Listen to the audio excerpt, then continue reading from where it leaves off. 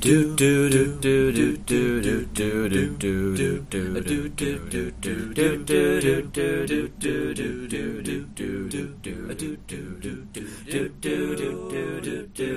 to Idea Factory Giveaway, a guest-guided mapping expedition to the borders of human creativity. I'm John, and this is my fault. And I'm Jen. This is not my fault. Excellent.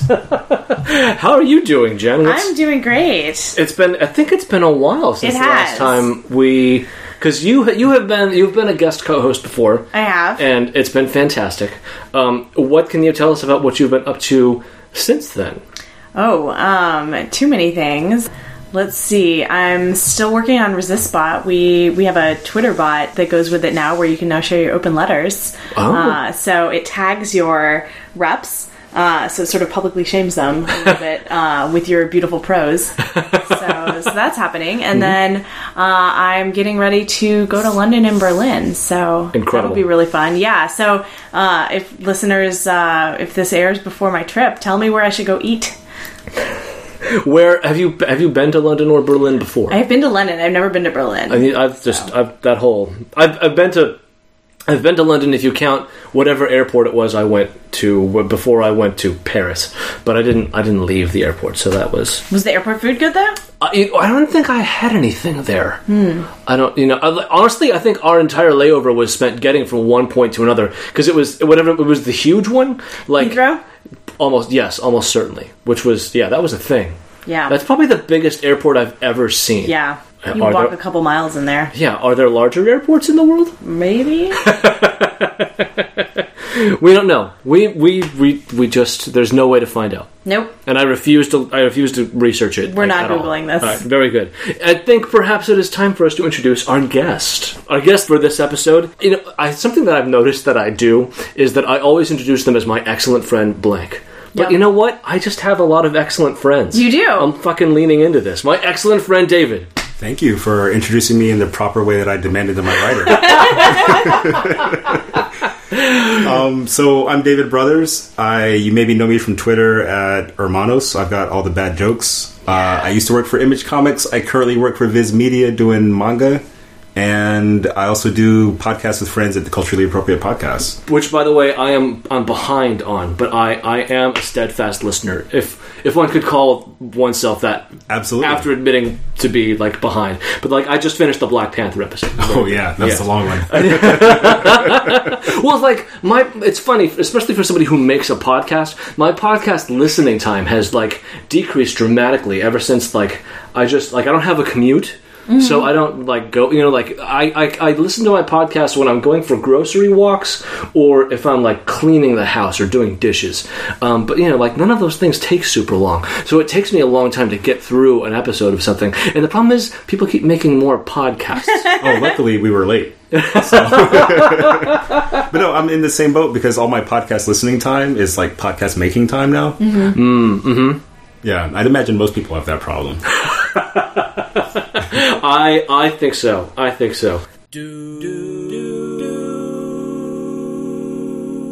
Speaking of podcasts, if you are new to this show, here's what's going on. For the past decade, I've been writing down every stray idea I've ever had, the moment I had it, which has resulted in a vast pile, hundreds deep. That's a lot of ideas. Are they good ideas? Is this a normal amount of ideas for one person to even have? More importantly, are there any ideas in the pile that someone else could pick up and run with?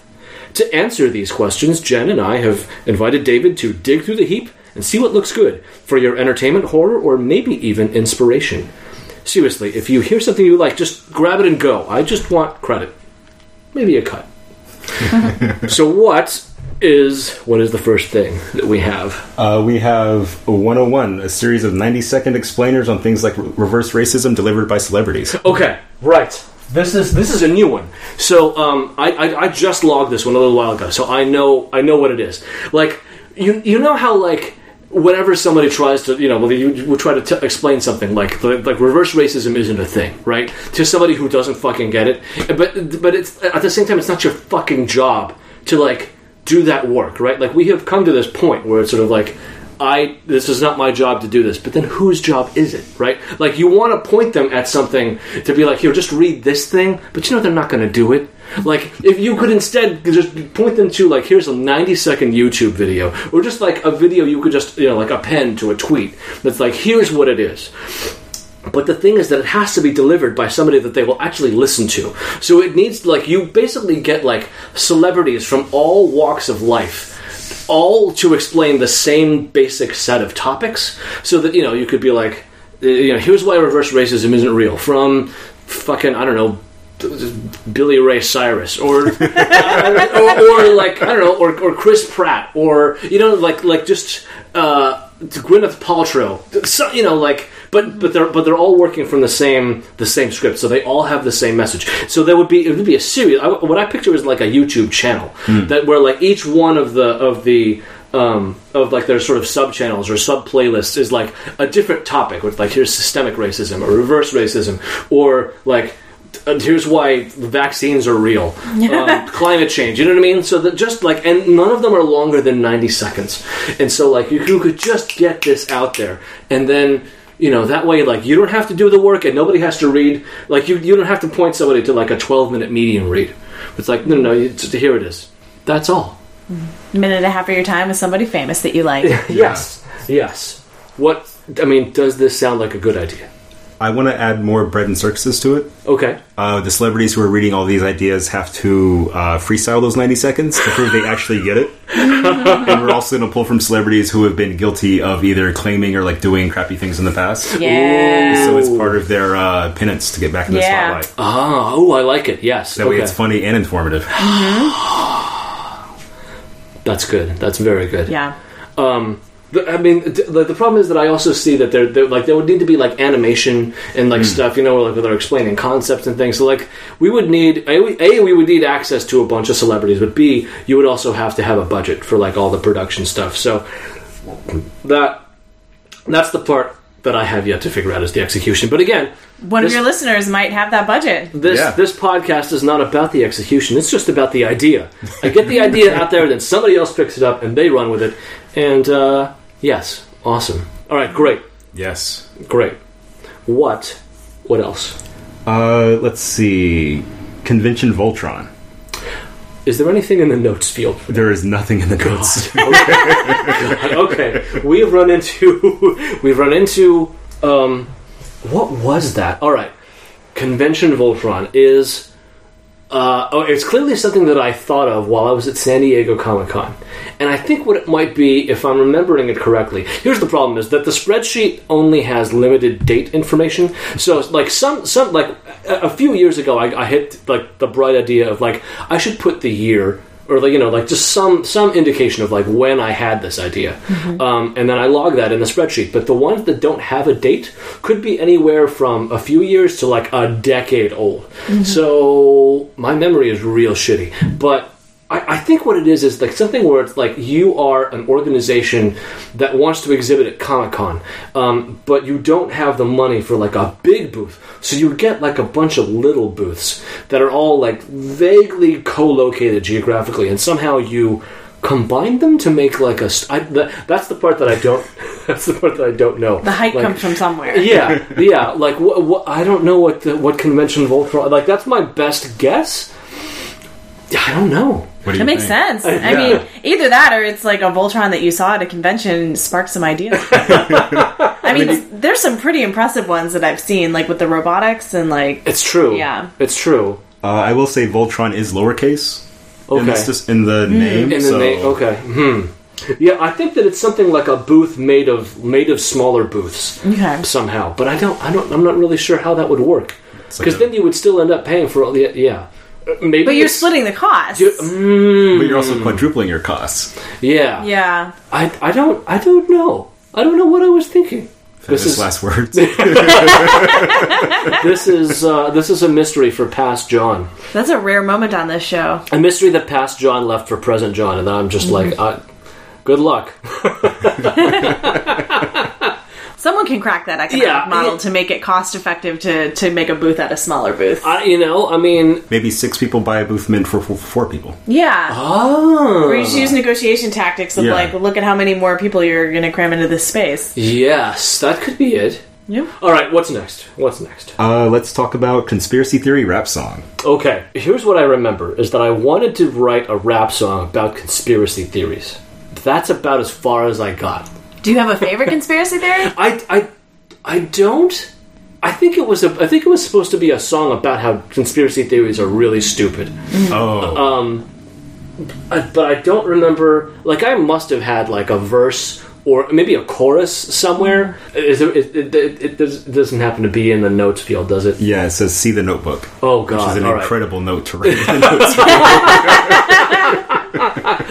So like before, so here's what that means is that like that means it's an old one, because what I used to do was I would carry a small notebook around with me, and then like it had dedicated pages for different things. Like there was one page in it that was just for grocery lists, and then like like when I filled that up, I would move to a new blank page and label that one grocery list. It was like it was my version of a methodology called getting things done that like is like actually pretty useful. Mm-hmm. So one of the sets of pages was ideas. So that was why like I'd rip out a notebook, I would just write it down, and then it would be done. So clearly there must be lyrics in one of these notebooks somewhere, which I think I might yet own. Like I don't know if that I can picture it in my mind. Like I have like a small stack of these notebooks, but I don't remember if it survived my last move. So it's possible that there is somewhere out there in the world a small stack of notebooks filled with amazing knowledge in handwriting nobody will ever be able to crack. That is that's just going to be out there. Yeah, it was definitely a rap song about how dumb conspiracy theories are. That might be a first. I chose this one because I love rap music, and there are a lot of really bad and or good conspiracy theory rap songs. Do you know "Behold the Pale Horse"? No. I'm pretty sure it's super anti-Semitic in hindsight, but it's about the end of the world coming in the year 2000. Okay. That really ruined rap music towards the end of like, the 90s. Because either someone read it or found the Cliff Notes or something. Busta Rhymes' Extinction Level Event was influenced by that. Oh. Yeah.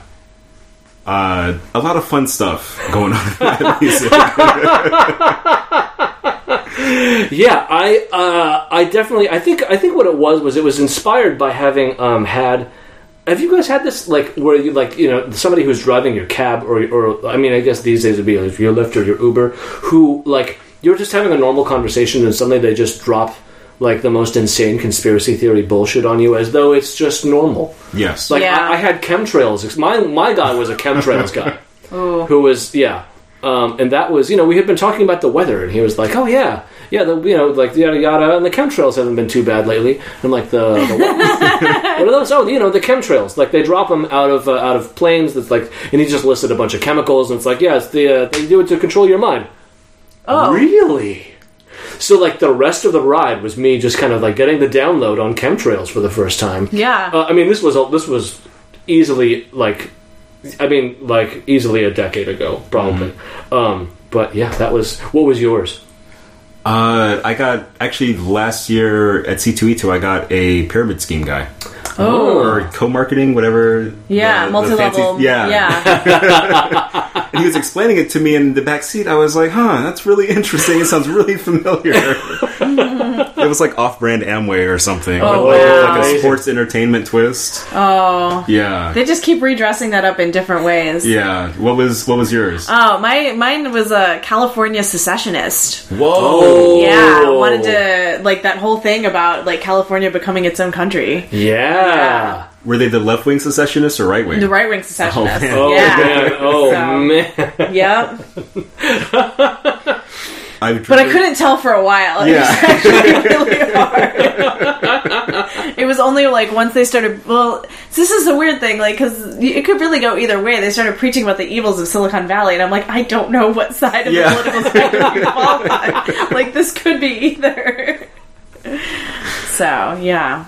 Yeah, driving through North Carolina to Oregon, there's a lot of billboards with like really nonsensical messages that are from the secessionists. Oh wow! Like you shouldn't put up a billboard where someone has to stop and think about it while they're going 70 miles an hour. Yeah. I have the same beef with people who put bumper stickers on the back of their car with print that's too small to read. Yeah. Like why? You're asking for tailgaters. Yeah. Not about it. It's like the kind of thing where it's like you can only have that. It's like this is designed to be experienced in the parking lot of a grocery store.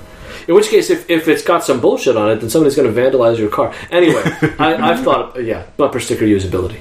Yep. Which is worse, that or the wall of bumper stickers? Like where someone couldn't just pick one thing to be dedicated to? Yeah, but the people who do the wall of bumper stickers tend to pick like pretty conventional ones, so like you've seen them all before. Yeah. And so if they have the wall, you're like, I recognize these like 6 or 7. Coexist. Yeah, exactly. Coexist, Bernie, yeah. I've had an idea just occur to me. Yeah.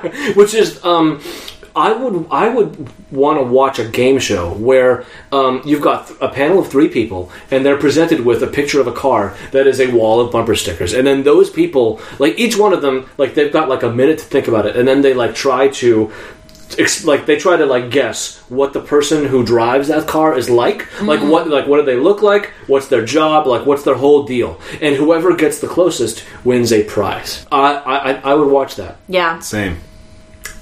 Is this something that you would have to limit to non-professionals? So like for instance, like an FBI profiler, for instance, couldn't participate. Honestly, I would want him on the first episode. Just to see how bad it would be. Yeah. Because what if all this profiling stuff is nonsense? Right. Exactly. And you find out because you see like the P and Calvin sticker and you're like, this is obviously like a large redneck man, and then it's not. How many armchair Sherlocks do you think we could drag out? So many. Just to like, oh my god. I feel like, I think everyone is an armchair Sherlock. I mean, that's true. Let's see. Next idea. Drunk Warhammer history. Okay. I'll admit that this one is a bit more niche. This one is mostly from my buddy Nick. Like you get somebody fucking hammered, and then they have to like they explain some part of Warhammer 40k to you, and then you make a video out of it, like Drunk History, or like a video project of which I am intimately familiar, Tales from 10 Forward, which is the drunk Star Trek version of that. But so yeah, because like Warhammer 40k is completely fucking insane, and like I think that it deserves that Drunk History treatment. I am not familiar enough with it. I know that people with miniatures like to play it, but yes. That is my only awareness of Warhammer. What I have gathered from it, as a person who is sort of casually familiar with its canon because of having played a lot of Space Hulk, and having a very good friend who is like deep into that lore.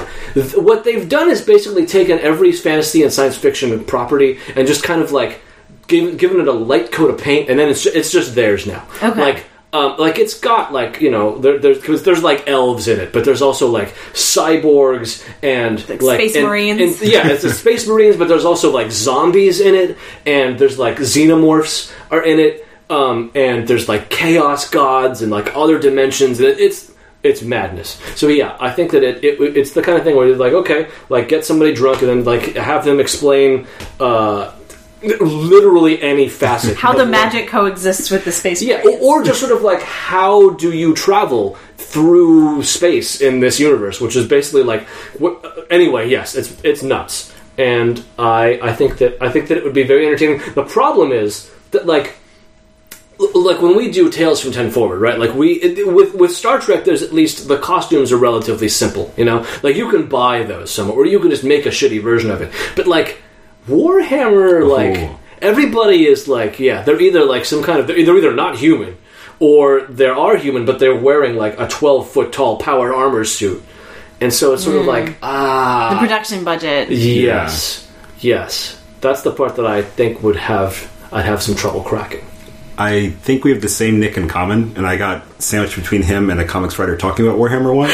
And from my perspective, all Warhammer history sounds like fake history. So I think you should be able to like get drunk and make up Warhammer history. Yeah, as well. and it becomes canon. Yeah.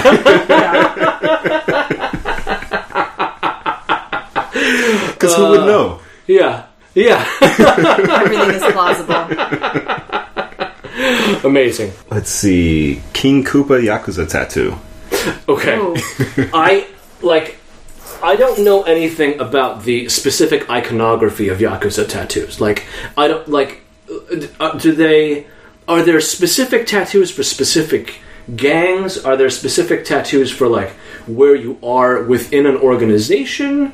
I think it's personal, like it has personal meaning to you or the things you've done. Mm-hmm. That would make sense. Yeah. I just want there to be a universe in which like somebody can get it like a full on back Yakuza tattoo that just is like King Coop. Okay. That's all it is. I just want to see it. Because nobody would mess with that guy. That's true. It's like the Tasmanian Devil jackets that people used to wear in the 90s. Oh, yeah. Yeah. All that tough Looney Tunes stuff was so cool back then. It was so cool, but like you don't mess with those people. Yeah. Did I read an article about that somewhere? Like, where did those originate? And like who were they adopted by? Like, I think that they were bootlegs that were then taken like back by the owners. Right? Yeah. Because there was Black Bart back then too. That's right. Yes. Which is very hard to find Black Bart t-shirts on eBay, by the way. You'd think there would be somebody still going at it. A strip cooking show. Okay. Yes. That sounds dangerous. In hindsight, it absolutely does. I was imagining kind of American Gladiators. Yeah, it's a cooking show where the host teaches you to make something, but as they go through the recipe, they just gradually get more and more naked. And that would be extremely dangerous. I'm just thinking like any kind of heating element. Yeah, heating element, especially if it's like knives. Yeah, hot grease. That would be. Could you? Is it possible to get like an apron that's like... And that's not clear? Naked. Yeah, but I was thinking like a transparent apron. It's still closed. It's still closed. Yeah, I don't know. I mean, like maybe you could get you get down to like the cooking part in the sexy underwear, and then like the full on nudity is like when they're for the plating and the serving. Yeah. Is it better that they're naked for the plating or for the very beginning of the recipe and then put on clothes as they go? Oh. I feel like that's a really difficult choice. You know what you would do is you would have two YouTube channels where the same person does it both ways, and you see which one gets more views. A/B testing it, yeah. Although I suppose it couldn't be. It'd be perfect for Pornhub, I guess. Which again, I mean, I'm sure that you would have plenty of analytics for that. Like it could be done. There's an idea though, a cooking show for Pornhub. Yeah. There's got to be an audience there. There has to be. I mean, practical skills. The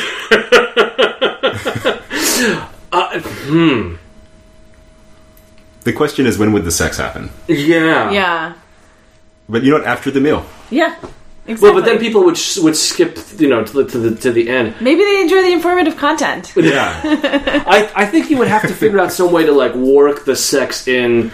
Like interstitially, I got an idea. So you know how on cooking shows there's always like that part where you're waiting for something to bake and you have to like wait a long time. That's when the sex happens, and then your food actually comes out of the oven in real time. That's amazing. I have no words. That's brilliant. That is brilliant. We need funding immediately.